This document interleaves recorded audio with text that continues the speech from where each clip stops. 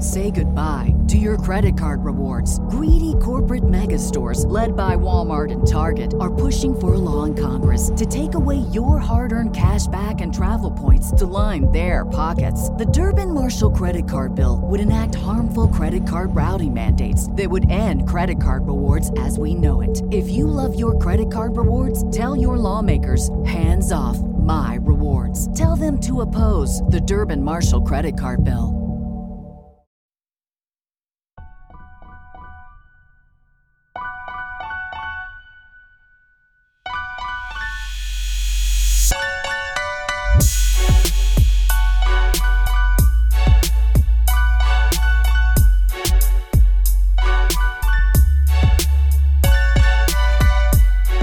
What's up, guys? Welcome to another episode of Bro History. It's Henry Zamota and Danny Abdel-Jabbar.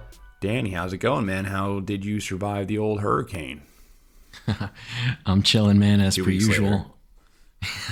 Yeah, we didn't get to talk about it because we had Scott on the show in between, but yeah, survived Hurricane Fiona. It was a bit of a trip, man. We lost power and water for several days, and then after that, there was just like these intermittent periods where the power would cycle on and off, and it was definitely a pain in the ass. Fun fact, my girlfriend's parents were in town during the hurricane, and we made the best of it. Like at one point, when we were watching the radar apps, and there was like a little lull in the wind and rain, and we went to Condado, which is like the touristy strip, because that was the only place that had power at the time, and we went to a restaurant and stayed there for like 4 hours, and it was full of just the craziest set of people, just like tourists that were bored as hell in their hotel rooms without power, local Puerto Ricans, just all kinds of crazy nonsense. And it was kind of a shit show, but it was kind of fun.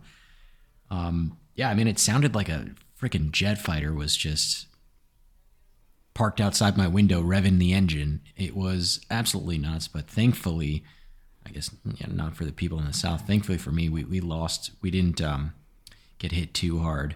I think El Junque probably broke up a lot of the wind bands, but in the South, they got utter destruction, crazy flooding, like whole towns were like just ruined. You see that video of the bridge getting taken away by the water? No, like I haven't. Bridge. It was like this bridge, and it just literally got swept away by the water. It was nuts. But yeah, it was absolutely insane. I'm very grateful and fortunate to not have had any major impacts except for some loss of power and water for a little while. But I'll take that over what they got in the South, and furthermore, I'll take that over the shit that the folks got in Fort Myers and places in Southwest Florida for Hurricane Ian. Hurricanes are no joke, man. Crazy. Yeah, man. Were you in New York during Hurricane Sandy? I was. I actually slept through it. You slept through it? Yeah. That's the only like real devastating hurricane that I've been through. And to be completely honest, I didn't really go through it because where I was living in the Upper East Side of Manhattan, the storm just kind of missed the Upper East Side. Like we were far enough from the water where, or at least where I was living, we were on a grid that never went out, and we were far enough from the water where there was no risk of property damage or anything like that. So we kind of we lost power for maybe 15 minutes, and that was the extent of it, and that was really it. But it was surreal because the Upper East Side in Manhattan was one of the only places in New York that did not lose power. So a lot of people were going there to like go out. I remember it was Halloween. It was around Halloween. So like people were having Halloween Governor parties. Chris Christie canceled Halloween that year, and I was pissed off. Yeah. But I went to the season opener Knicks game, and just driving down to Madison Square Garden, it was just pitch black, the city. I was like, man, this is crazy. But all of my friends who lived in Long Island and Jersey and just outside of Manhattan, they went through, it sucked. The power went out. They didn't get power in some cases for like a month. They're waiting outside. There was like lines of people outside anywhere with like a generator, like a Starbucks, just to charge their phones and things like that. It was tough. My neighbor's house caught on fire after that. Oh, Not Jesus. because of the hurricane, but because of like the power outage. That I guess they were like burning candles or some shit, and their house caught on fire after. So it was like crazy. Damn, that's crazy, man. Well, I'm happy you're safe, and I'm happy that the hurricane is already past before I come there in a couple of days. I'll be there. Yeah. I guess this episode is going to be released probably sometime early next week on Monday. So I'll actually be on my way back from Puerto Rico. Today's Wednesday. No, it's Tuesday. Is it Tuesday or Wednesday? Tuesday. It's Tuesday, October 4th. So we're recording this about 5-6 days earlier than when we usually release them. So I should be back going home from Puerto Rico if all goes to plan. But seeing my good friend Danny and bringing the wife and hopefully... Henry, you're my first repeat customer, by the way. Yeah. So that's really awesome. I'll be a 3-peat customer most likely. But yeah, I mean, obviously want to see you and hang out with you and you and your gal and, also get a chance to go to the beach before it turns cold here in New York. Yeah. But all right, let's jump back into it because we spoke to Scott last week, but prior to that, we were having a very interesting conversation about Puerto Rico. By the way, did you hear about Joe Biden? Joe Biden is an honorary Puerto Rican. Or I heard, he was raised yeah. by Puerto Ricans. Excuse me. Honorary Puerto Rican was what the tour guide, the cave tour guide, told me. He said, "I'm an honorary Puerto Rican," after doing a cliff dive. But Joe Biden was raised by Puerto Ricans, which I found kind of humorous. But I guess 2 weeks ago, and we've been, Puerto Rico's been a topic of interest because there's so much hidden history there that most Americans, and I include myself, are just completely unaware of. So I love having these conversations with you because, since you've been living there, you've just kind of been uncovering this weird history. And I guess, why don't we start off by you just summing up last episode? Yep, for sure. So in the last episode, we talked at great length about, I think, 5 or 6 stories of how the United States bombed Puerto Rico. And it's just a crazy ass story. And we did things a little bit differently in that episode where I just told you the stories without any of the background context. So to fill you in, there was a couple of uprisings in 1950 on or around October 29th, and they lasted for about 4 days. Different cities in Puerto Rico. Each of them revolted against the U.S. to try to go for independence, and the U.S. responded by using P-47 Thunderbolt planes and dropping 500-pound bombs on them, among other things. This resulted in kind of a tit-for-tat thing where, then there was a giant gunfight at a hair salon, a barbershop, really, where it was like 40 police officers and National Guardsmen shooting on one barber inside of a barbershop, and this lasted for 3 hours straight. We talked about how after you missed the best part. This guy lived after being shot. Oh yeah, he lived. I didn't want to spoil it for the folks that that might not have listened to that episode. Go back and listen to it. It's freaking crazy. And then a day later, after all this shit is going down, the 2 Puerto Rican nationalists attempt to kill President Harry Truman in Washington, which is nuts because, up until this point, the U.S. News was trying to say that this was a, quote, incident between Puerto Ricans, trying to downplay the fact that they were dropping bombs on Puerto Rico. But at this point, now they couldn't say, hey, this is just an incident between Puerto Ricans anymore because they took it to the mainland and they took it to the president, right? A couple of years later, after that, we also talked about the story about how some 4 Puerto Rican nationalists shot up the U.S. House of Representatives and injured a bunch of people. All of those stories are nuts, and I'm not doing them justice. If you have not listened to that episode, stop what you're doing now. Go back and listen to that one, and then come back and listen to this one. Towards the end of the episode last time, though, what we were doing is we were talking a little bit about the historical overview, like the background behind it, but we didn't get through all of it. So I want to recap some of that and then push forward until basically from 1897 through 1950 when all this shit started going down. And today I got a bit of a treat. At the end of the episode, I'm going to tell you a story about two completely different but very important characters in this just general scheme of context that couldn't be more different from one another. But nevertheless, their stories are really fascinating. So we're going to talk about that. All right, let's jump right in, shall we? Let's do it. Come on. Let's get up in there. So where are we starting? Spanish-American War? Yeah, we keep coming back to this, start, but like, right? just to do the recap. We've discussed the Spanish-American War. Yeah, we've discussed the Spanish-American War. I don't know how many times in the past. 6 times months, or something like that. 2 months or 3 months, but it's worth just touching on it to kind of lead up because the whole thing's in the background of everything, really. Right.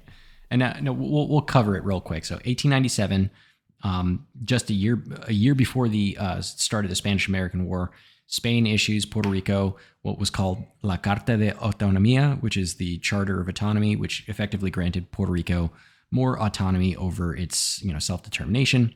And the same thing was granted to Cuba, and this was all no doubt a means to cool down the growing pressure of separatism, in these Spanish colonies. Elections were held the next year in Puerto Rico in March, and the first autonomous government of Puerto Rico went to work on July 17th, 1898. But an autonomous Puerto Rico didn't exactly last super long. 8 days after that point, the commanding general of the U.S., Nelson A. Miles, invades Puerto Rico with like 16,000 soldiers. And the U.S. won the Spanish-American War, annexed the Puerto Rico as a part of the United States, and that happened December 10th, 1898 with the Treaty of Paris. And, we discussed this last time around, but just to touch on it again, this is kind of the setup for a 10-year period in Puerto Rican history where the U.S. is like de facto colonizing Puerto Rico. Now, again, for those who haven't listened to the last episode, but I'll go over it again, you could argue that Puerto Rico is still a colony, but what I'm talking about, this 10-year period, is a period where Puerto Ricans are not yet U.S. citizens. They are basically subjects of the United States, and it is a legit actual colony, right? So they had no status, and they're left with a bunch of crippling economic treatment from the U.S. So I want to talk about that because all of this is context for why the hell would Puerto Ricans want to revolt against the U.S. hegemony, right? So 1899, there's a hurricane, just like the one we talked about today. But this one was really, really bad. It was called San Ciriciao or something like that. I mispronounce it every time. It makes landfall in Puerto Rico. It kills like 3,400 people and becomes one of the worst hurricanes in Caribbean recorded history. There are some estimates that place it as being more deadly than Hurricane Maria back in 2017 from like an absolute death count. There's numbers that vary really wildly about Hurricane Maria, so it's hard to tell. But what I can say is relative to the population at the time, this was absolutely worse. It just represented a much larger percentage of the population because the population was smaller then. So this was a major issue, but outside of the death, the hurricane destroyed the entire island's coffee and coffee crops and sugarcane crops, which were their main crops. And William McKinney, the president then of the United States, his response was utterly shit. Not only did the U.S. not send any aid to Puerto Rico, instead they decided to set up U.S. banking on the island, and they replaced the Spanish peso with the U.S. dollar. Now, at the time, both currencies were valued roughly equally, but the new banks that were set up started declaring that the trade-in value of a peso was 60 cents to the dollar. So that's basically an overnight reduction of 40% of all of Puerto Rican wealth, just like that, which was terrible by itself, but it keeps getting worse. So as a result, a lot of Puerto Ricans, and in particular farmers, need to start taking out loans from these new banks to make ends meet. And there were no protections in place for borrowing money. There were no usury laws. Remember, this is the point where, these aren't American citizens. These are the colonized, right? So these banks set up these loans with charging crazy interest rates, extremely predatory, and that led to pretty much everyone defaulting on those loans. And now the banks owned all of the farmlands. And it created a massive land grab for Puerto Rico. By 1930, almost all of Puerto Rico's farms belonged to just 41 sugar syndicates. 80% of these are U.S. owned, and the largest 4 syndicates, there are 4 of them. So Central Guanica, South Puerto Rico, Fajardo Sugar, and East Puerto Rico Sugar. All 4 of those are entirely owned by the U.S. private citizens, and they cover over half of the island's arable land. I'm going to stop right there. Half of the land was owned by 4 companies.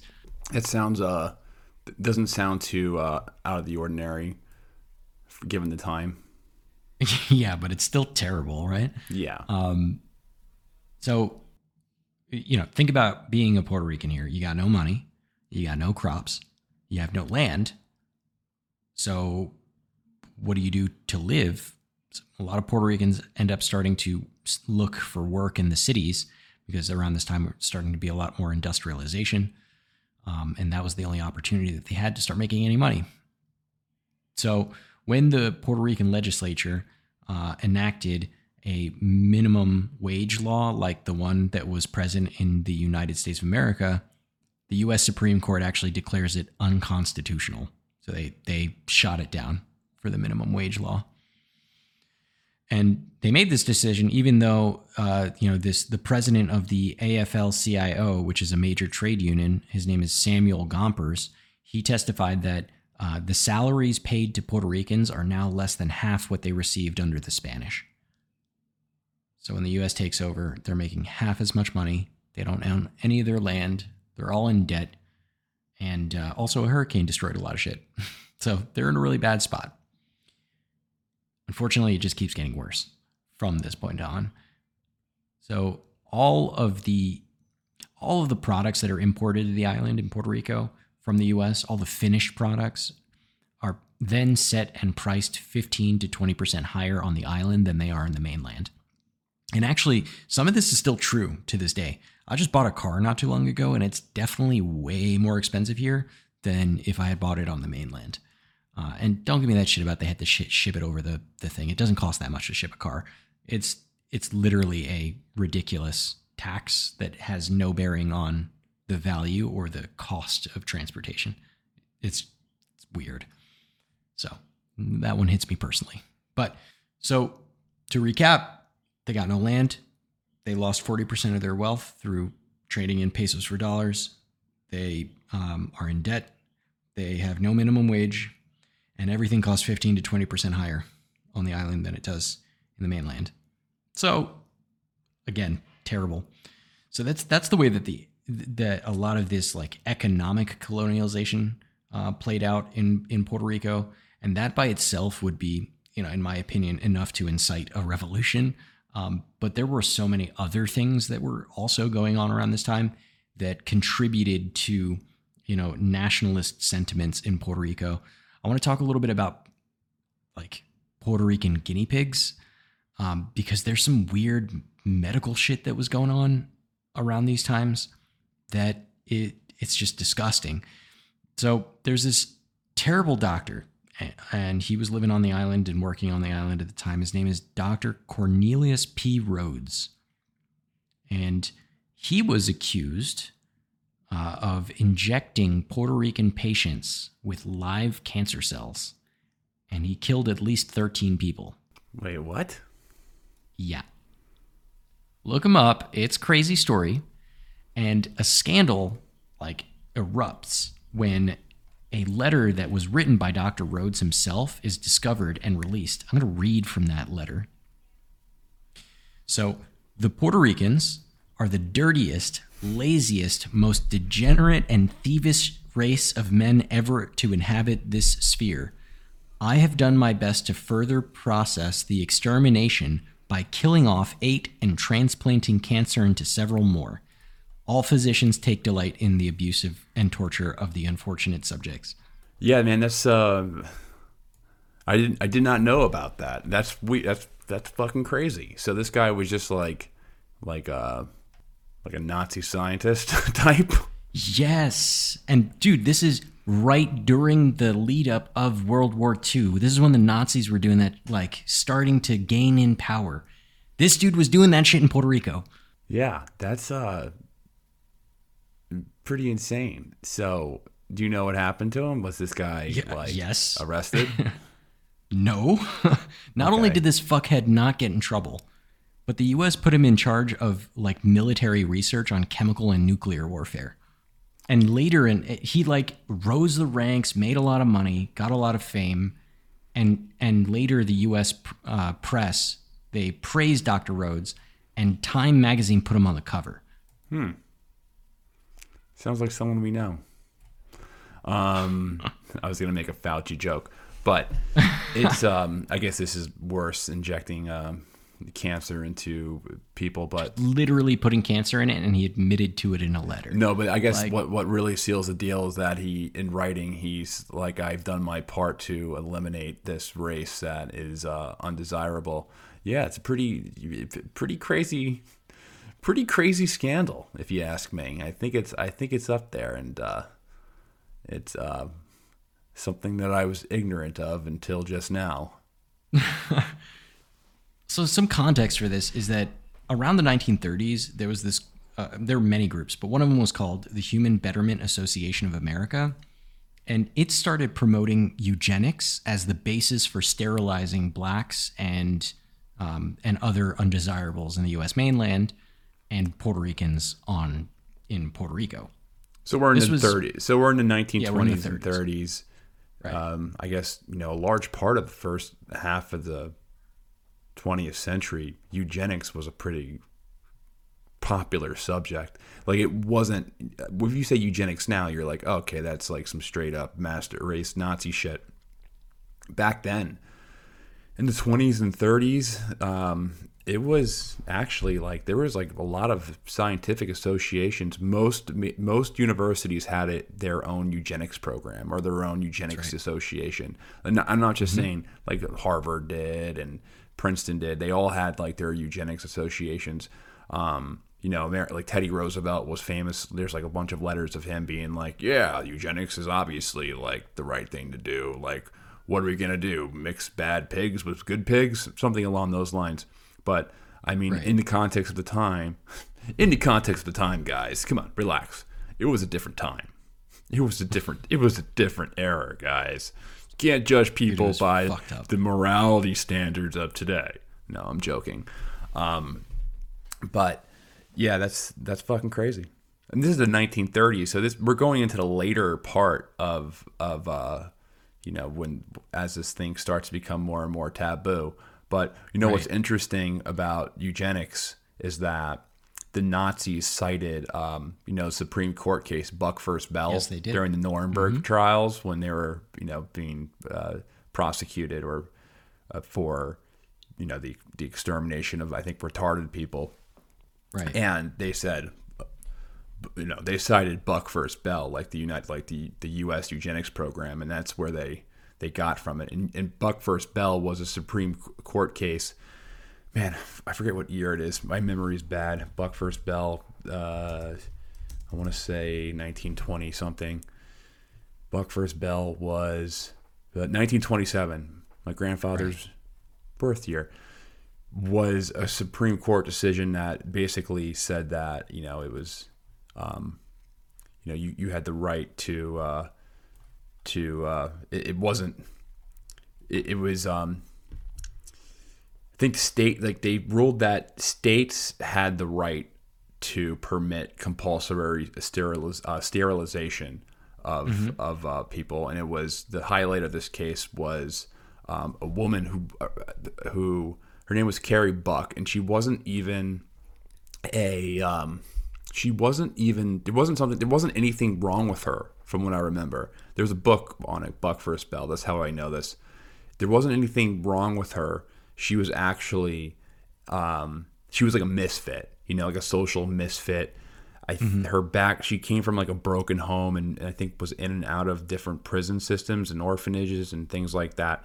And I think she ends up in like a psychiatric hospital because back then, in the 1920s and 30s, everyone went to the loony house. Like that, there was a couple of different options. You know, you go to prison, or if we don't know where to put you, then we'll throw you in a loony house. And she was somebody who ended up in a loony house and ended up being sterilized. I forget the details of the book, so I'm doing a giant paraphrase of the story, but I don't know. I thought this could add context to because this is 1927 in the Supreme Court case. So this was still going on, and a lot of the people who were sterilized were minorities. A lot of Native Americans were sterilized. So it was a common practice. Right. Well, to further that point, they got it done in Puerto Rico too. Yeah. En masse, right? So take a look at this. Between 1930 and 1970, Puerto Rican women are massively used for testing IUDs and birth control pills. Like before, they were doing clinical trials on human beings instead of like on something else, like forcibly on Puerto Rican women. Obviously, that caused a lot of, issues with those women that were forced to be the guinea pigs. And, in addition to this, 1/3, I'm going to say that again, 1/3 of Puerto Rico's female population that was of childbearing age were forced to undergo what they call the, quote, operation, or la operación, which is the highest rate in the world. This operation was basically a hysterectomy.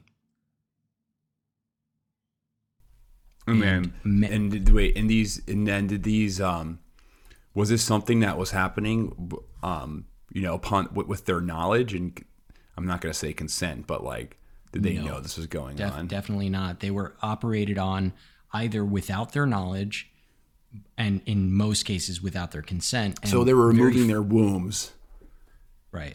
What, in their sleep? Like, so most of them were they were either lied to and saying, hey, we're going to do this test. We're going to pay you some money. We're going to do a quick little operation to try something out, right? But you'll be fine.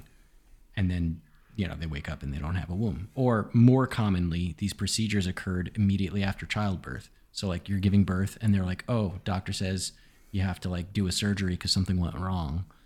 And actually the surgery is a hysterectomy without their consent. Yeah, that's fucked up. 1/3. I want to say that again. 1/3 of the female population of Puerto Rico that's of childbearing age. 1/3. I'm surprised you don't hear more about this.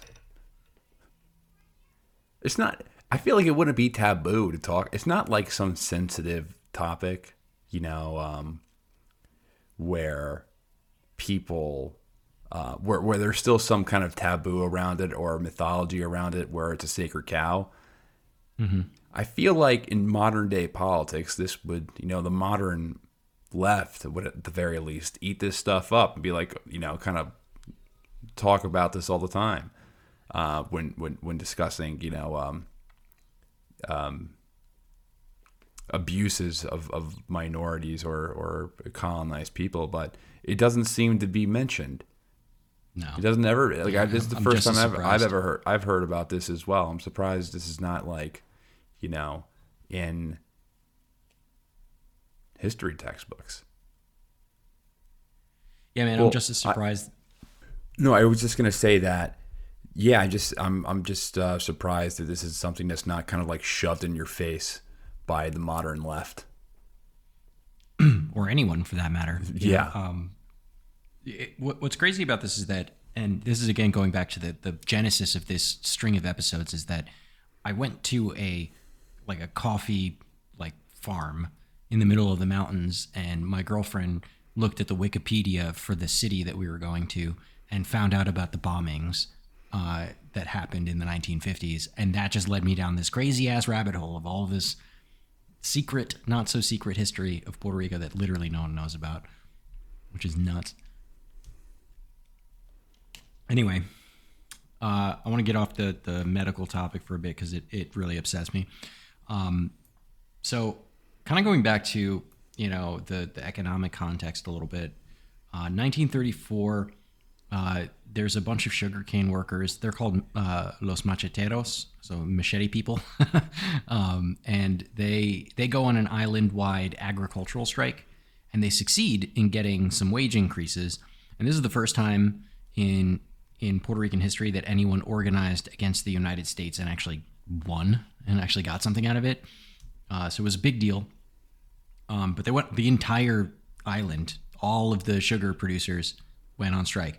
Remember, 4 companies owned half of the arable land in Puerto Rico. That's a lot of fucking people not working, right? So there was that. But at the time, the U.S. is in a Great Depression, or ramping up to World War II, and this is seen as a threat to national security because of all the business interest there. And the Puerto Rican Nationalist Party gets targeted as a result. There's going to be a lot of things I'm going to skip for brevity here.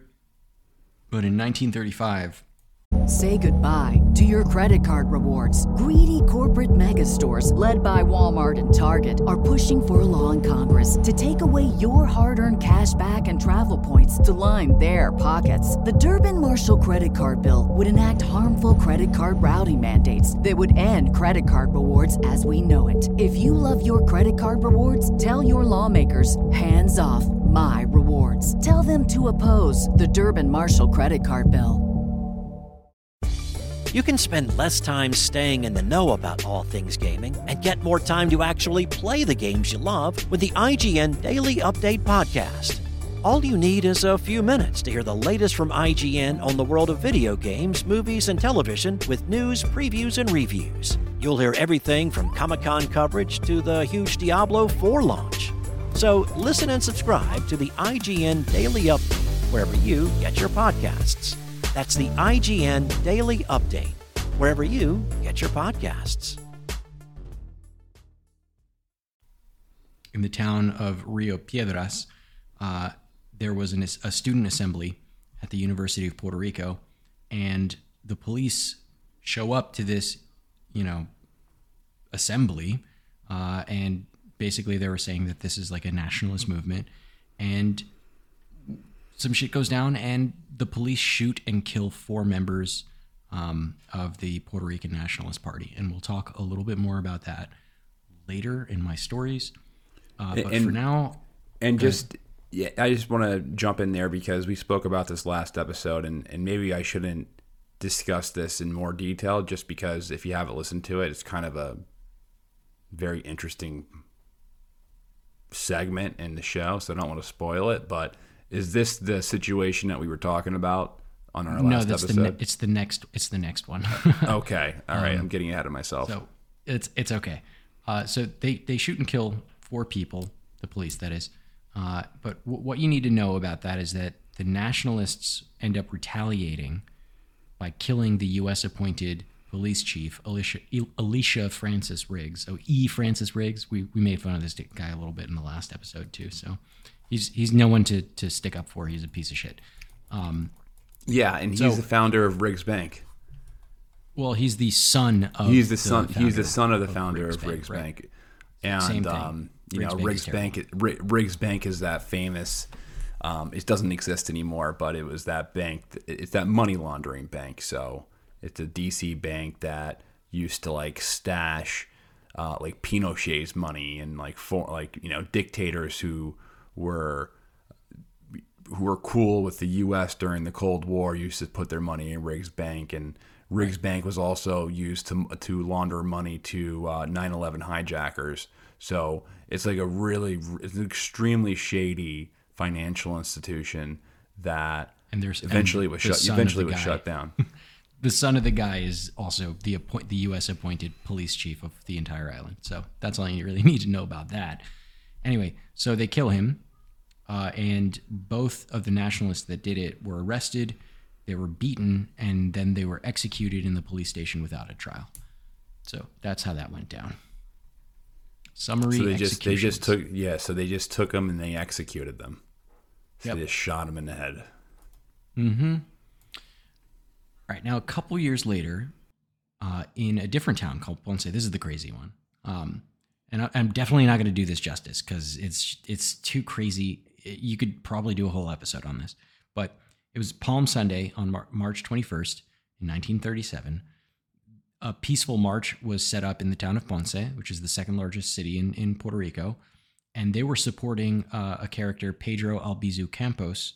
And we'll talk more about him later.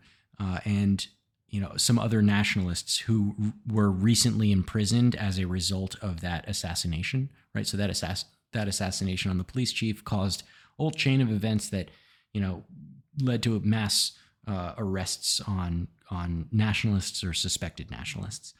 Now, these folks had a permit to march, but that permit was revoked on the hour that they were set to march by the U.S. appointed governor, Blanton Winship.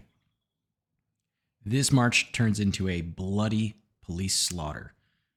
So what happened here, and I'm going to give a little bit more context from the last episode, is that the police surround the demonstrators and block off all of the exit points, and they just start opening fire on the crowd with machine guns. They killed 17 unarmed Puerto Rican civilians and wounded 200 others. Everyone was killed, or lots of people were. Women and children are killed, including a 7-year-old girl who was shot in the back. In fact, on the inspection, many of the people who were killed were shot in the back while trying to flee. By the way, this was all filmed, right? This isn't like hearsay. There was a local news crew in the area filming for the demonstration, and they filmed it and they took pictures. But of course the police try to pretend like, oh no, we were just defending ourselves. They even got one of the camera people and were like, after they killed all the people, they were like, hey, take a few pictures of us looking at the rooftop with some guns. I wish I had an image up for you, Henry, but it's just like the stupidest picture. It's like 3 guys wearing, by the way, the police uniforms looked a lot like Nazi uniforms for some reason during the time. And they were like staring up at the roofs with their machine guns and like pretending like they got sniped or something like that. I don't know. That didn't work. Pretty much the film and the pictures said it all. And at least in Puerto Rico, there was a huge outrage. And I also just want to be clear again that no one at the march was armed. Which, by the way, a bunch of other, if they were armed, if they had been armed, I think a lot more cops would have been killed or wounded during the shootout. But by the way, a lot of cops were wounded in the crossfire because they surrounded the demonstrators, which meant that they were shooting at each other as well as at the people. Like they literally surrounded them and shot inwards. So some of the cops got wounded because they shot each other, which is fucking stupid. To add insult to injury to this whole mess, the police end up following the wounded to the hospitals and arrested dozens of them and charged them with, I don't even know what. It was just some bullshit, to be honest.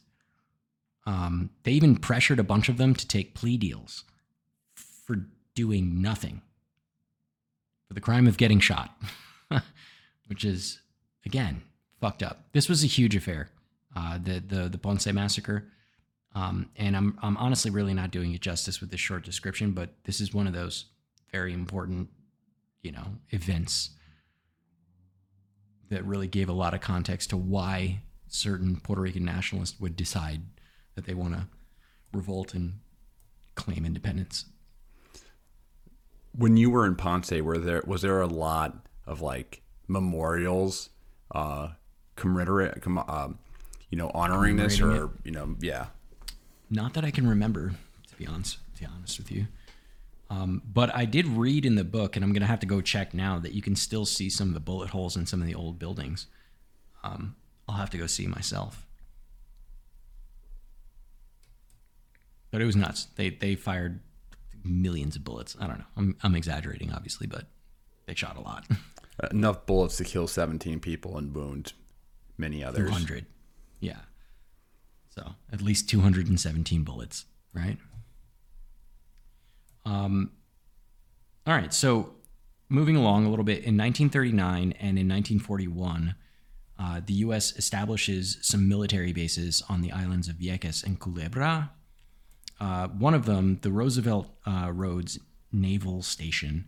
This is one of the largest naval facilities in the world. It covers 32,000 acres, 3 harbors, and 2/3 of the island Vieques. Actually, now if I'm thinking about it, they might have closed it down. And this was, I think, in 2003. Don't quote me on that, but we're talking about 1941. So, it was around then. And for 60 years, the U.S. Navy uses Vieques for target practice, basically. And they just do bombing exercises on the island. And they use crazy shit like napalm, Agent Orange, other conventional weapons, and between 300 and 800 tons of depleted uranium-tipped ammunition. A lot of uranium that they're dropping on this island. In total, the Navy drops about 3 million pounds of ordnance on Vieques annually until 2003. For 60 years. Yeah, and that stuff causes cancer, man. Yeah. There were adverse health effects, and there's very strong correlations to elevated cancer rates. And I think 2003 is when they stopped doing it. But yeah, crazy. So U.S. military just bombing the shit out of an island, giving everybody cancer. More of that. This is going to be the last one for the historical bits, and then I want to tell you some stories of 2 people. But 1948, this is also going to be really important. Puerto Rico enacts Law 53, which is referred to as the Gag Law. And it's intended to basically suppress the independence movement in Puerto Rico. It makes it a crime to, sing, La Borinqueñera, which is the nationalist song for Puerto Rico, or to speak or to write about independence, or also to meet with anyone or hold any assemblies with regards to the political status of Puerto Rico. And anyone that was found guilty of, breaking this law was sentenced to 10 years imprisonment, a fine of $10,000, or both. Again, this is 1948, so $10,000 is a crazy amount of money. Gag law also made it a crime to basically wave a Puerto Rican flag, even in your own home. And this flag provision allowed police and National Guard to basically enter anybody's home without a warrant and search and seize any and all the property, regardless of the probable cause. And I just want to keep score here, right? This is well after 1917, when the United States declared all Puerto Ricans as United States citizens. And keep in mind, again, remember, they did this because they wanted to send 18,000 of them to go fight in World War I. That's besides the point. They're all United States citizens. So this gag law was in direct violation of the First Amendment of the United States, which would obviously guarantee freedom of speech, up to and including waving a damn flag. But despite the fact that this was constitutionally flawed, it was really effective. 15 members of the Puerto Rican Nationalist Party are pretty much immediately arrested after they enacted this law, and they're accused of violating it. And throughout the island thereafter, there were mass arrests and threatened arrests throughout the island. I would say that this was a response of the Cold War. However, this is happening prior to the Cold War. It was modeled off of some of the laws, or maybe not laws, but like precedents that were set for anti-communism, but it was just applied to Puerto Rican nationalists in the same way.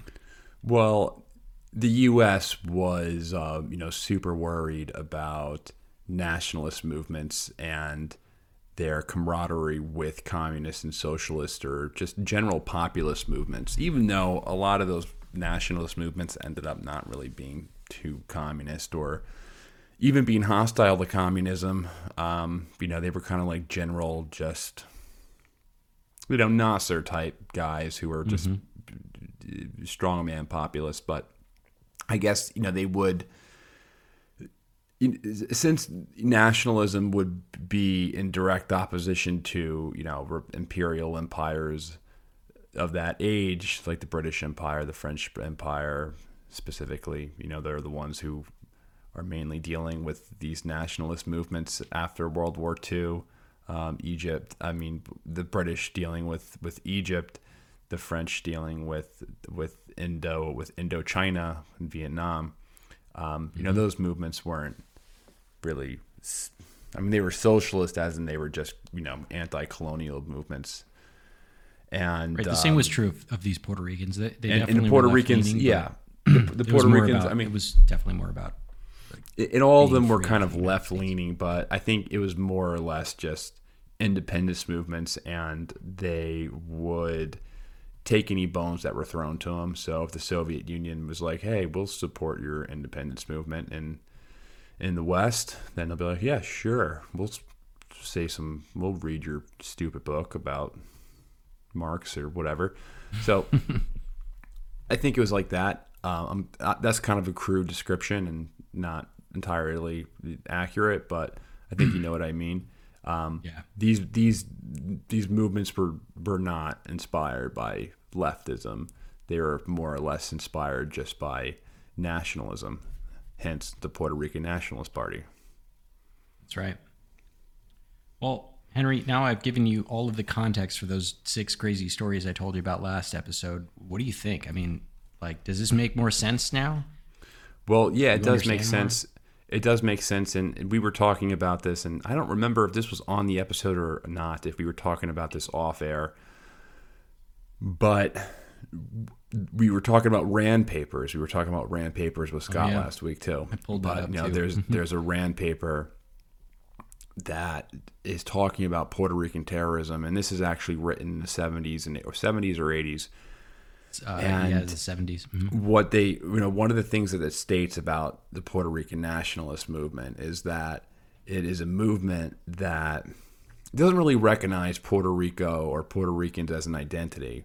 It more or less looks at nationalism in the lens that you pursue these movements or you pursue these independence movements, and in the pursuit of independence in itself, it creates some identity or creates a separate identity from the larger nation or the larger country or the larger, the imperial power, that being, the Spanish at first and then being the U.S., after the Spanish-American War.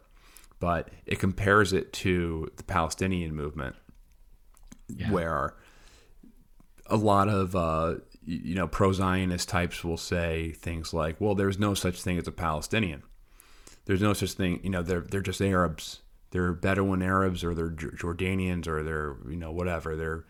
They're just Arabs. There was no identity called Palestinians ever here before." And this, these Palestinian movements, like the PLO, their struggle in itself is what has created like the identity of a Palestinian. Like there was no such thing as a Palestinian before. You kind of hear that a lot with Russians when they talk about Ukraine. Mm-hmm. They'll be like, "Oh, the Ukrainians are kind of reinventing their identity every 20 years." There's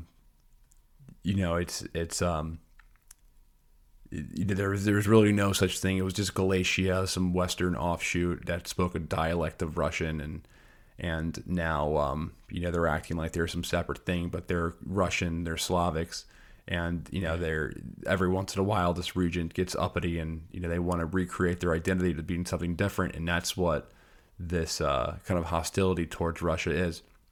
So. What I'm saying is that, and I guess I'm kind of major point I'm trying to make here. The thesis of this is that, the way that there's a reason why nations look at nationalist movements as with such hostility, because ultimately they threatened. The most important part about being a state is, the overall monopoly on violence. And, that's why the U.S. will drop Agent Orange on a, Puerto Rican town, or drop bombs on a Puerto Rican town, or, Puerto Rican police or Puerto Rican National Guard, they'll go out and they'll find, they'll be guns ready for Puerto Rican nationalist protest, or they'll just won't even bother putting Puerto Rican nationalists on trial. They'll just go and take them in the back and shoot them in the head, because nationalism is the largest threat to imperialism. I mean, nationalism is really what destroyed the Soviet Union. It's, all these countries were like, we're not communist Soviets, we're Lithuanians, or we're Polish, or we're Latvians, or, whatever you name the Soviet sphere bloc. Nationalism ultimately was what, well, it wasn't the only thing, but it was definitely in the background of the breakup of the Soviet Union, that, there was these nationalist movements that, kind of saw it as a kind of a Russian imperial project. For sure. And they didn't identify them. They identified much more with just, their local communities and their national identity and dialects and cultures, rather than, the communist bureaucracy. So there's my contribution to this. That's my 2 cents. Hopefully it made sense. The parallels are uncanny. So I want to close this episode by telling you a story about 2 different Puerto Ricans that are very important in this story that we didn't really touch on either in the last episode or this episode yet. They are very different. They follow completely different paths, but they both contributed to this story in measurably different ways. So the first one I want to talk about is Luis Munoz Marin, who I will refer to as Luis Jr. because his dad, who I'll talk about as well, is also named Luis. So Luis Munoz Marin was born in 1898, so it was 3 days before the USS Maine exploded in the Havana Harbor, and also 3 months before the U.S. invaded Puerto Rico, right? So he basically started off, his lifespan with, the events that led to the annexation of Puerto Rico. And his dad, who also had the same name but was known as Don Luis, he owned a newspaper called La Democracia, which he used amply to criticize Puerto Rican politicians who were basically kowtowing to the Americans. Make a long story short, shit got real, and Don Luis moved his family to New York City in 1901. There he rented out a old armory, and he started a new newspaper, and he called this the Puerto Rico Herald, where he continued to advocate for independence and also corresponded with a bunch of Puerto Rican independence thinkers and leaders. So the Don was in support of independence, but he also did some weird stuff. While he was in the States, he took up a job as a lobbyist for Puerto Rico's largest sugar plantation owners, and he actually helped them to lobby to increase exports, which was measurably bad for the people who were actually doing the job. And when he was questioned about that contradiction, he said, and I'll quote him, "I'm a patriot, not a communist," which I think is funny. At the end of the day, he was still a capitalist, and he had to make his money. So this obviously made the Don a bunch of money, and so he sent his son to a prestigious school in the United States where he studied. And later, the Don went back to Puerto Rico and took his family, and he started the Union Party there, which ended up winning the general election and took the House. And so between that and his newspapers, he became a super influential Puerto Rican politician. Eventually, the Don gets elected as Puerto Rico's resident commissioner, and he goes back to the United States. So he travels to Washington, D.C. in 1910. And there's this whole interesting backstory about Luis Jr., the person who we're actually going to talk about, and about his upbringing and, about this feeling of being out of place in both Puerto Rico and New York, and how he developed into a pretty aloof kind of kid because his dad didn't give him enough attention because he was always busy with politics and shit. I'll spare you those details. It is a fascinating story, but you can read about it elsewhere. What you do need to know is that Luis Jr. Is that the events of his upbringing results in him becoming like a really shit student. So despite having private tutors and going to some of the best schools, he failed several grades and was just utterly bad at school, except for literature.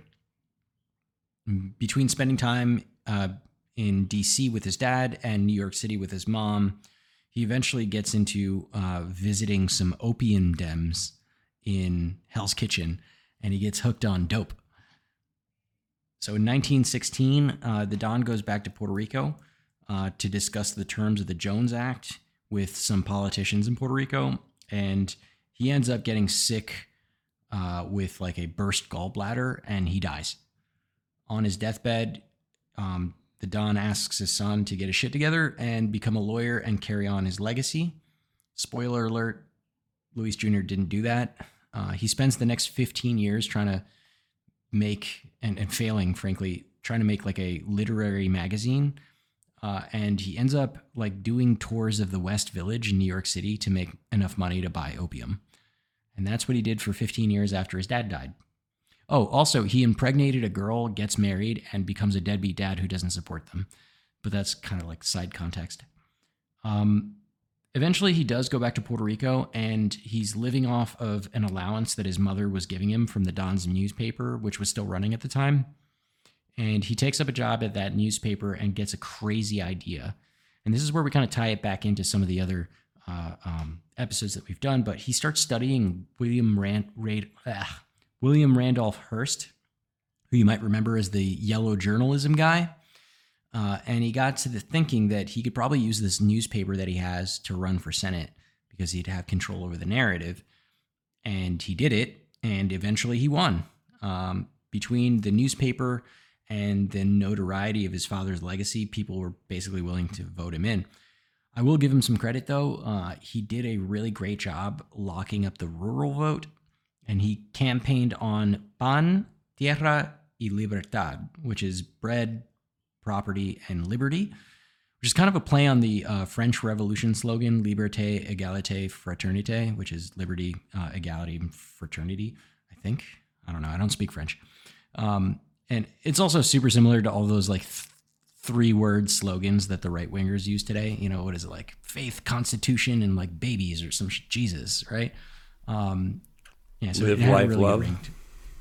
Yeah, all of those. Well, that live, life, love is like a thing that chicks get on their wall when they're 22. Yeah, it worked on the Jibaros, the rural people in Puerto Rico. Anyway, so then something weird happens, right?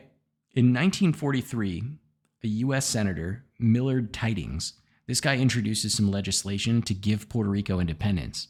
And keep in mind, he's a major senator, leader of his party, right? And Luis Jr. here rejected it. He said that Puerto Ricans weren't ready to rule themselves. In 1949, Luis Jr. became the first elected governor of Puerto Rico. And this is important because prior to this, it was all presidential appointments, all of which were total fuck-ups. I can do whole episodes on just some of these guys and the shit that they did. That Tydings legislation was reintroduced 4 more times over the years. And each time he was trying to address some of the key concerns that Luis Jr. had with those legislations. And Luis Jr. rejected it every single time. This is despite the fact that at the time, 57% of the democratically elected legislature of Puerto Rico was in favor of it, but he was just shooting it down every single time. They had the opportunity for independence. And this guy decided no. Well, shame on Luis. Yeah. I mean, it was I don't know. I mean, do you think that independence would have been like positive at that time? Is there a point to what he was saying or no? Maybe in the beginning. In your opinion. In the beginning, but we're talking about this guy Tydings 4 times changed reintroduced the legislation and updated it to reflect the concerns of this guy, but that by the time the end of it, like Luis Jr. here didn't have any good reasons to shoot it down. He just kept shooting it down. Right now, in just modern day Puerto Rican politics, what is the percentage of Puerto Ricans who favor independence and versus the status quo versus statehood? This is a hard question to answer for a few reasons. And for this, I actually could turn to the Rand paper, which was written in the 70s. In it they wrote,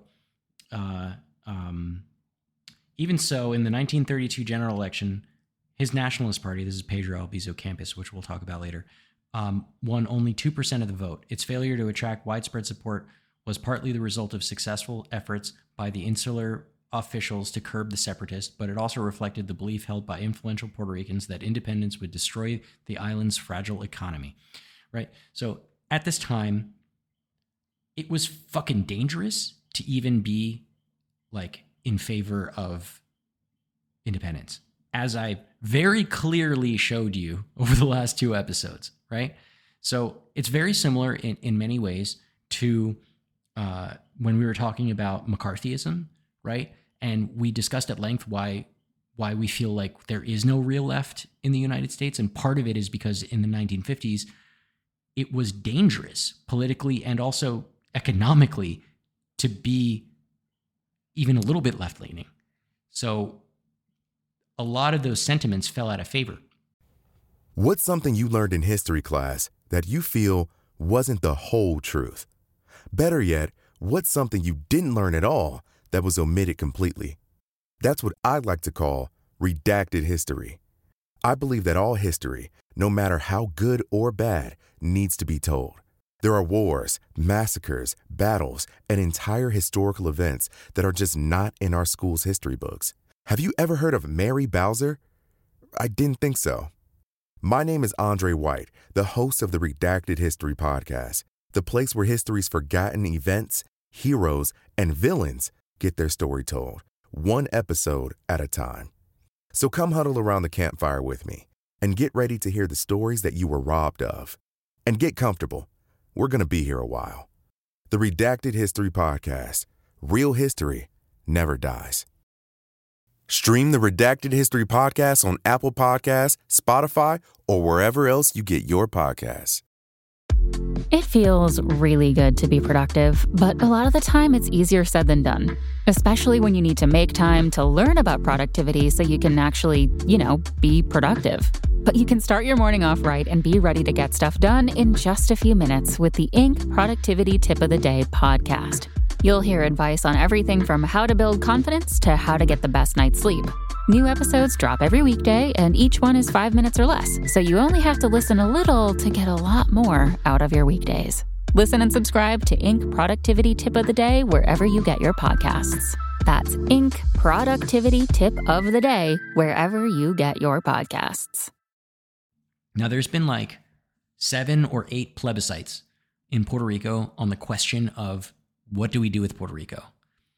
And in the beginning, there was a lot of favoritism skewing towards independence, but the Congress did nothing about it.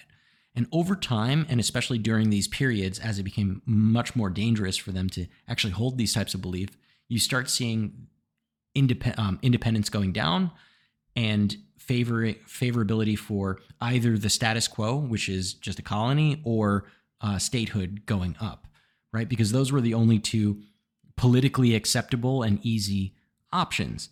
Of course, independence falls out of favor kind of a lot because they keep trying it, and in response, they get bombed. So that's some context around it.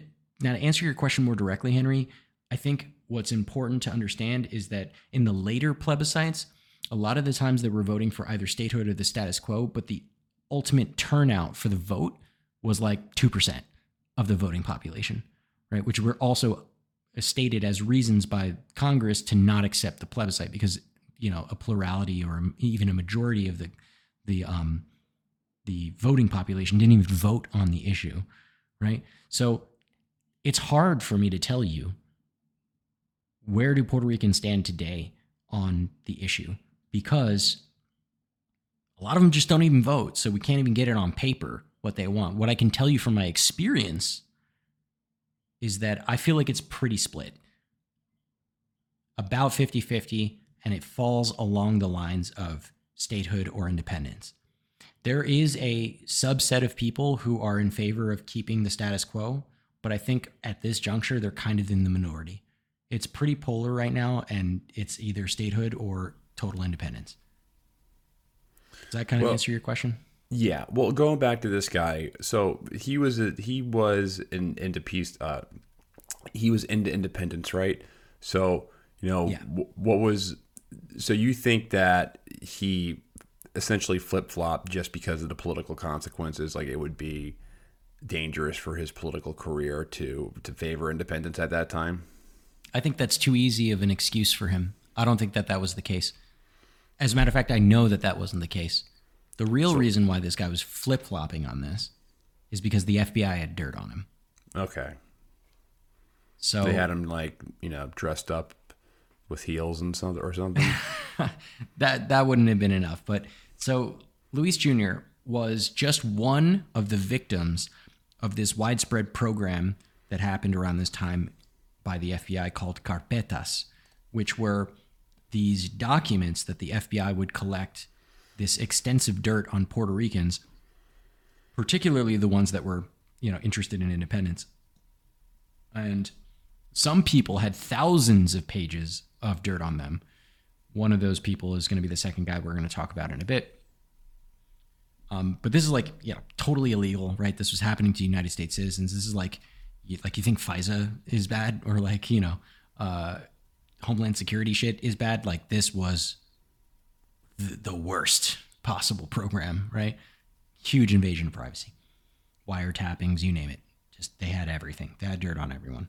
And Luis Jr. was one of them. Funny enough, he only had a single page, but one page was enough dirt to get him to, play ball. He was a drunk, he was a druggie, and a deadbeat dad. Also, and this is super important, he was involved in a major drug running deal, got caught, and then used his governorship to obstruct the investigation. And that was enough to convince, all that dirt that the FBI had on him was enough to convince him to play ball with his handlers. It seems like child's play for today's politicians, or even yesterday's politicians, like Ted Kennedy. This was a much bigger deal then. It wasn't. Yeah. Like Ted Kennedy, he crashes his car into a body of water and kills his mistress, and then leaves her for dead. His political, he still almost ran for president afterwards. Right. But I mean, at the time, being a druggie was the worst offense to your image. And this dude is a huge opium smoker. He even grew his own opium in Puerto Rico to smoke, which is crazy. It's a different story. But it really was the case of major drug running deal. And the FBI had evidence that he was obstructing that case and could have easily just ended him. So they were like, we got compromise on you, so play ball. I tried pot once. I took a puff but I didn't inhale. Wasn't that Bill Clinton when he was talking about smoking weed in college? He's like, I once took a hit of a joint, but I didn't inhale it. Contrast that with Obama, who's like, I smoked it and I inhaled. I tried cocaine. That was the point. I tried cocaine and I never stopped doing it. I don't know. I don't think he did cocaine, but he didn't strike me as the type, but I wouldn't put it past him. He definitely wasn't. He didn't seem like someone who would do that frequently. But we're digressing right now. Yeah, we're going on a rabbit hole here. Okay, so Luis Jr. from here on, right? He's the FBI's got him by the balls. Luis Jr. spends his days as the governor doing some pretty heinous shit and enriching himself. And this was okay as long as he went along with the general U.S. plan for Puerto Rico, which was, let's just keep subjugating and colonizing Puerto Rico. Just kill everything that has to do with independence, up to and including any nationalist movements in Puerto Rico. That was his directive from his FBI handlers, and he did that. Also, side note, he divorced his wife and married his mistress during the time. So it's like kind of a scandal, but just wanted to add that little color there. One of the bigger things, and we talked about this a few moments ago, was that this is the guy that enacted the Law 53. That was the gag law, which prevented Puerto Ricans from flying the flag or saying anything remotely in favor of independence. And this here was the legal framework by which, they used to justify pretty much all of the crazy shit that the police and the National Guard were doing that, we talked about in the prior episode on Puerto Rico. So yeah, this guy is a piece of shit. And he lived until he was 80 something. Or he lived until the 80s, I should say. So the Puerto Rican flag was banned until it became a Commonwealth. The Puerto Rican flag was banned until... No, it was already a Commonwealth. Law 53. This is after they were after they were all United States citizens, right? They banned free speech. So they banned the flag. So the red, white, and blue with the single star and the triangle. Right. That flag was banned. Can't fly it. No, only the Old Glory can be flown. I kind of like the sound of that. I'm joking. This is again. This is in 1948 to 1957, right? This is well after. Remember, they've been Puerto Ricans were United States citizens since 1917. It's like 50 years later, 40 years later, whatever. Well, now if you can only come to the Bronx, any part of the Bronx, and Bushwick, or Bushwick, or Washington Heights. Or Washington Heights is what feels more. All you see is Puerto Rican flags. Yeah. All you see is Puerto Rican flags. Anyway, so that's this guy, right? Puerto Rican, bounced around. Is this why the Puerto Rican Day Parade is so wild? Is it just all this kind of built up energy? So many Puerto Ricans left the island because they're literally United States citizens, so you can't stop them from leaving, right? You can't stop them from coming in. You can't prevent their immigration. And living on the island sucked. Like, it was terrible during this time, especially if you were in like independentista or whatever they call them, people for pro-independence. Do you think a lot of the Puerto Rican diaspora in the United States is bigger than the Puerto Rican population in Puerto Rico? Oh, by a lot. I want to say yeah. I don't know for sure. I'm pretty certain that it is, though. Because especially if you consider Puerto Rican diaspora like to include like second generation, quote unquote, if you will, like myself as an example. Yeah, so like yourself. I would be a part of the Puerto Rican diaspora. So then, yes, if you're including second generations, yeah, absolutely. There's a million Puerto Ricans in New York alone. And there's 3 million in Puerto Rico. There's 3 million in Puerto Rico. There's a bunch in Florida. There's a bunch in Philadelphia. There's a bunch in Chicago. Mm-hmm. I'm sure there's other cities that we're not naming where there's a bunch of Puerto Rican population. But those are the big ones, like New York, Florida, Philadelphia, and Chicago, where there's large Puerto Rican. I'd count New Jersey into the mix, but it's New York tri-state area. I include that. Well, I mean, there's a lot of Puerto Rican flags. I'm sure there's a lot of Puerto Rican flags flying around.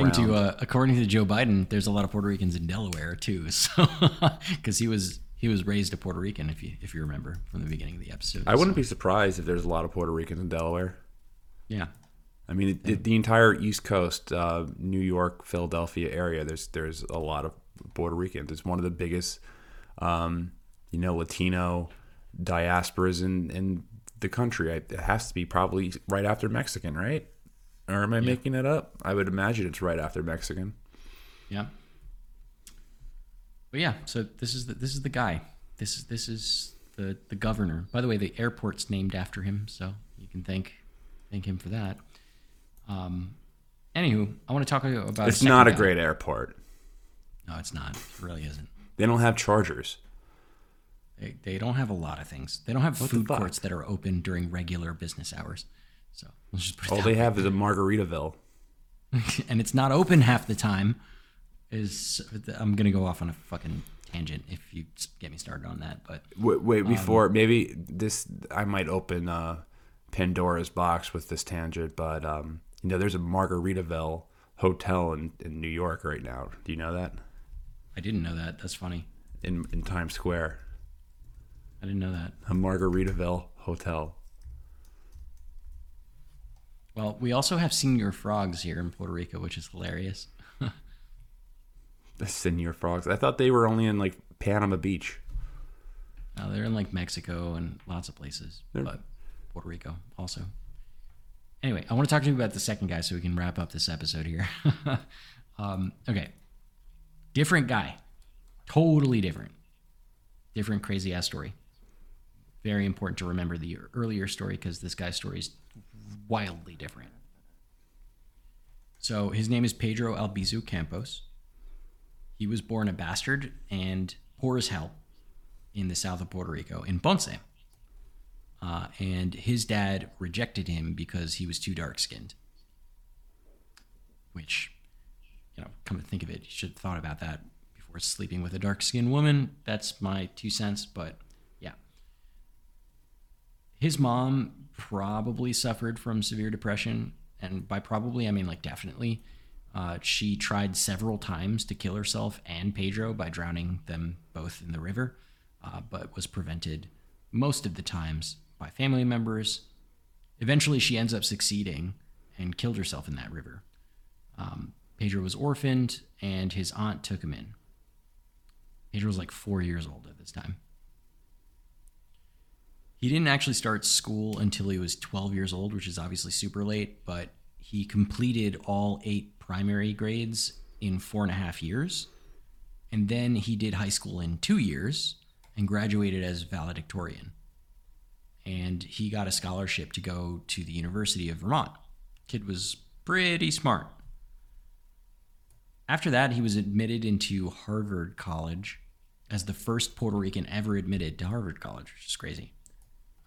He did super well there, and he taught chemistry and French and Spanish in a local high school while he was out there.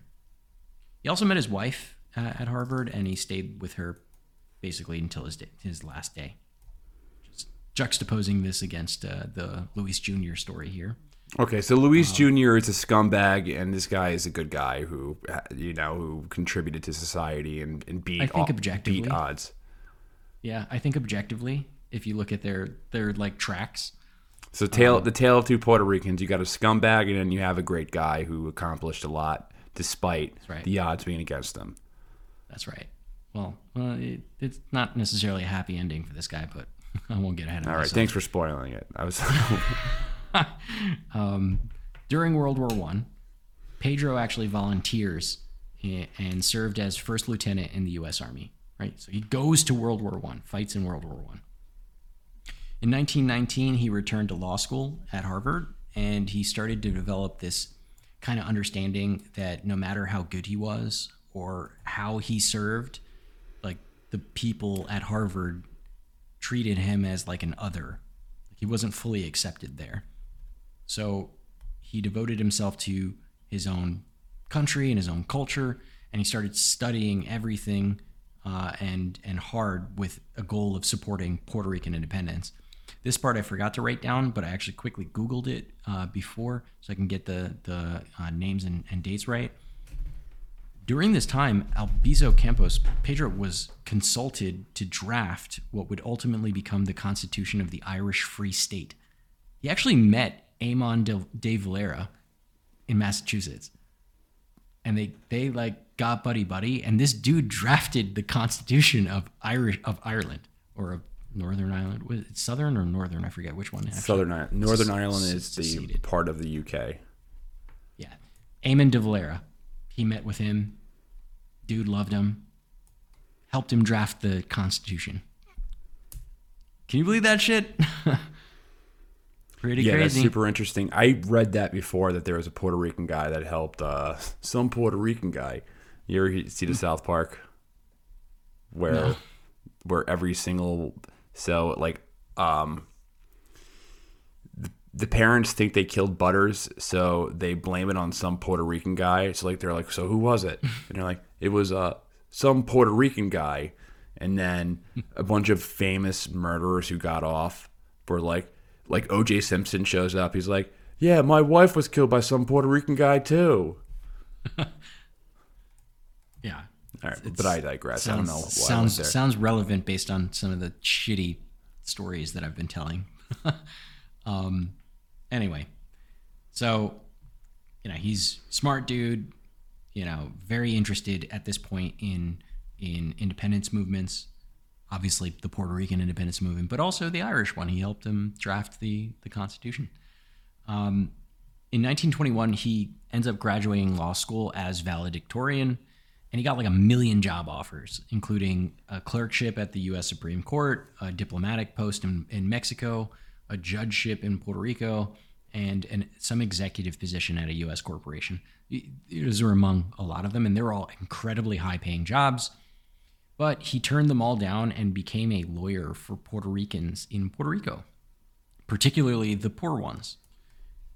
There's stories about him getting paid with like chickens and vegetables, and sometimes just like a thank you. He was basically doing pro bono work down there, but his goal was really to create a network of people and also gain the respect of Puerto Ricans, to ultimately like whip them up into a independence movement. And he started writing for this publication called El Nacionalista de Ponce, and he gained a lot of notoriety doing that, and he ended up doing a bunch of political rallies for what would later become the Nationalist Party. Between 1927 and 1930, Pedro ends up traveling to places like Cuba, Panama, Mexico, Venezuela, DR, Haiti, Peru, and some other places where he was campaigning and networking for his Puerto Rican revolution.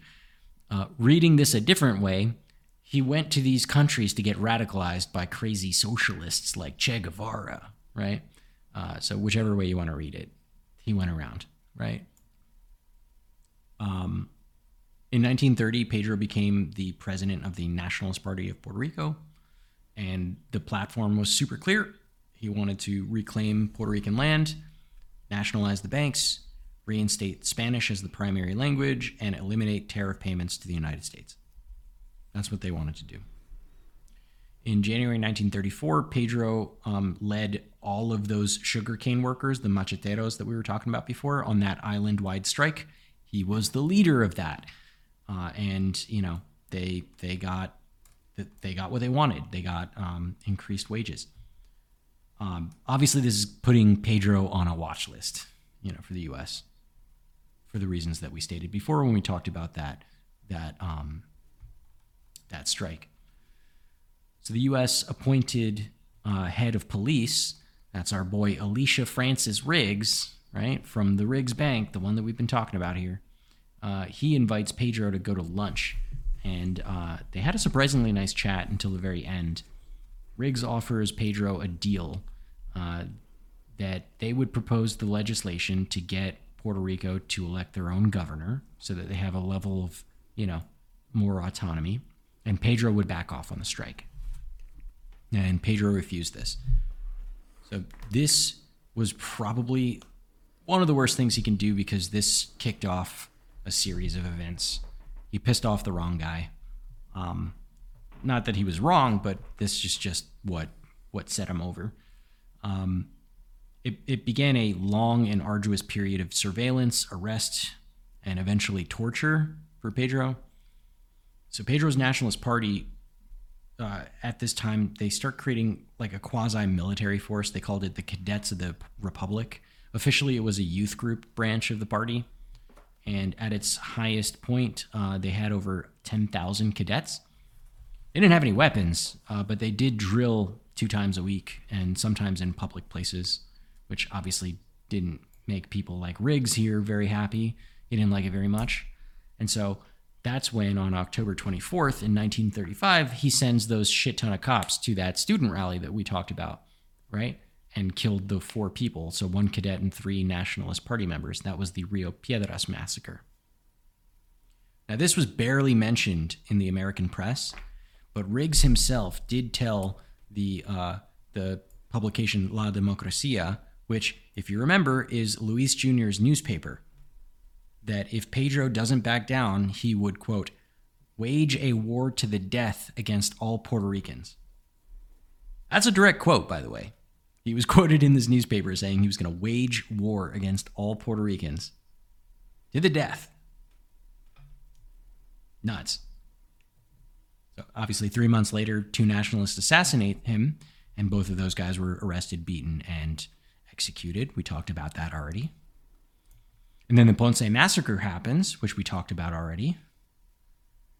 And at this point, the appointed governor, Blanton Winship, basically declares martial law and outlawed all public demonstrations, which they then scooped up Pedro and they arrested him, and they mocked up a sham trial and sent him to a prison called La Princesa, which is in Old San Juan. Henry, if we do go to Old San Juan, make sure to have me bring you there. It's pretty interesting looking. I think it's like a boutique hotel now, which is weird. But it was a really shitty jail at the time. And his sentence was for 10 years for inciting a revolution. And eventually they transferred him to a penitentiary in Atlanta. When they released him in 1947, he was greeted by thousands of Puerto Ricans when he got off the boat, but also hundreds of FBI agents. Because at this point, FBI was fucking everywhere in Puerto Rico. And he gives this big speech in the San Juan Cathedral where he basically continued his fight for independence. And the FBI at this point were pretty openly recording him the whole time, but everyone was so fixated on that speech that nobody really cared. The next couple of years, Pedro spent basically being tailed by the FBI, harassed by the police. Everyone who would come into contact with him would get questioned, detained, ticketed. There was this one interesting story where they broke all the streetlights around Pedro's house so that anytime you would go to Pedro's house, you would have to cross the street, like drive past the street and like basically run a red light even though it was broken. And that would give them the pretenses to pull you over and ticket you. So like people stopped wanting to go to Pedro's house because they would just get tickets literally every time. It got so bad that actually Pedro sold his car because he was like, I literally can't go anywhere without getting pulled over every single time. And that's not so bad because it gets worse. So, this happens for quite some time until 1950 when all that crazy shit happened that I told you about from last episode.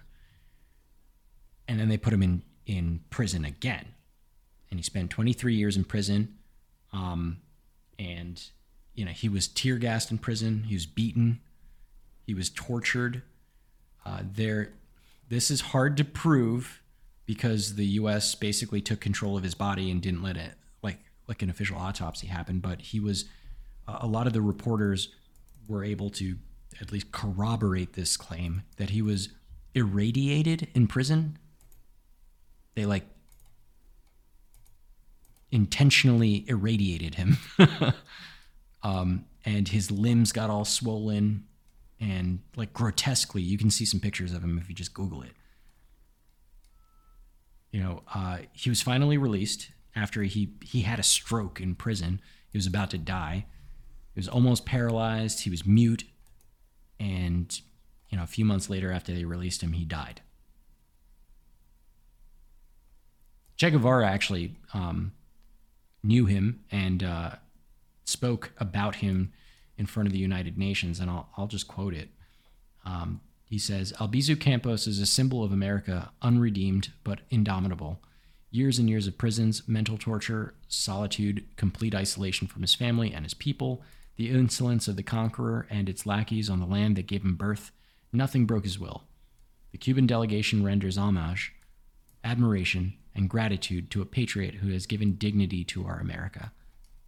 Che Guevara saying some pretty nice things about Pedro Albizu Campos. So he was right in that same league. He was regarded in the same league as Bolivar.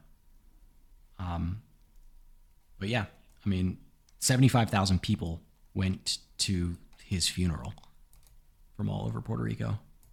Kind of a sad story.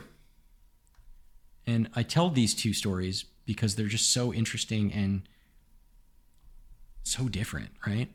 You got this fuck up that basically becomes the governor and a puppet for the United States, which, you know, I think we kind of touched on this last episode, where it was like a lot of people like to make the point that it wasn't the United States that dropped the bombs, it was the Puerto Ricans that did it. Well, they were all instructed and commanded by the United States. And when they finally had their own governor, they picked the easiest person to control with compromat to make sure that nothing ever happened to promote and further any ideas of nationalist sentiment in Puerto Rico. And then we have Pedro, who was a good student, hardworking, valedictorian several times, fucking wrote the Constitution of Ireland, you know? Sticking up for his people, and eventually is subjected to some pretty heinous shit. I'm sure he's not a saint, but I don't know if the punishment was commensurate with the crime.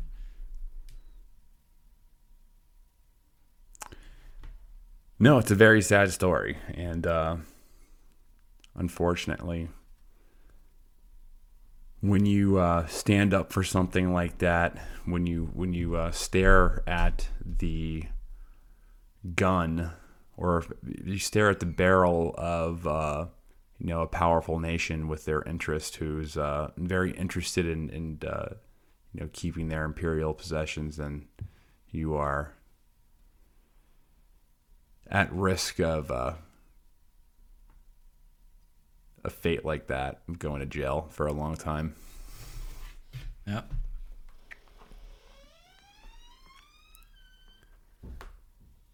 Well, that's my story, man.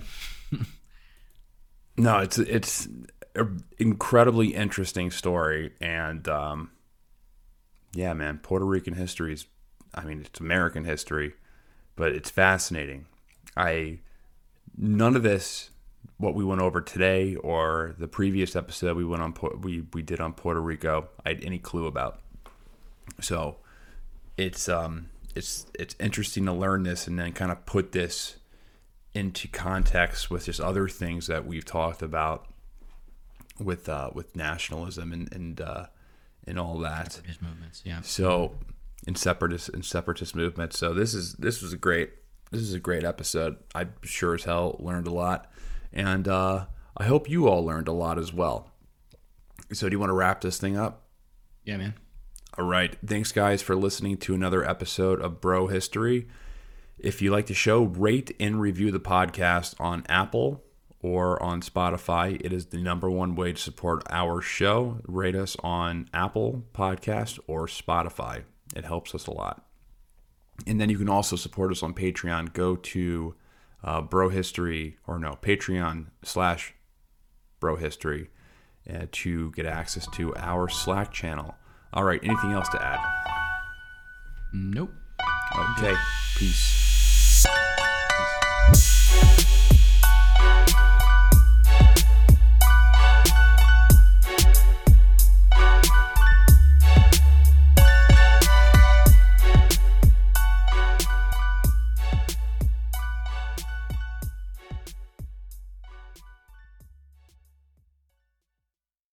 Say goodbye to your credit card rewards. Greedy corporate mega stores, led by Walmart and Target, are pushing for a law in Congress to take away your hard-earned cash back and travel points to line their pockets. The Durbin-Marshall credit card bill would enact harmful credit card routing mandates that would end credit card rewards as we know it. If you love your credit card rewards, tell your lawmakers, hands off my rewards. Tell them to oppose the Durbin-Marshall credit card bill.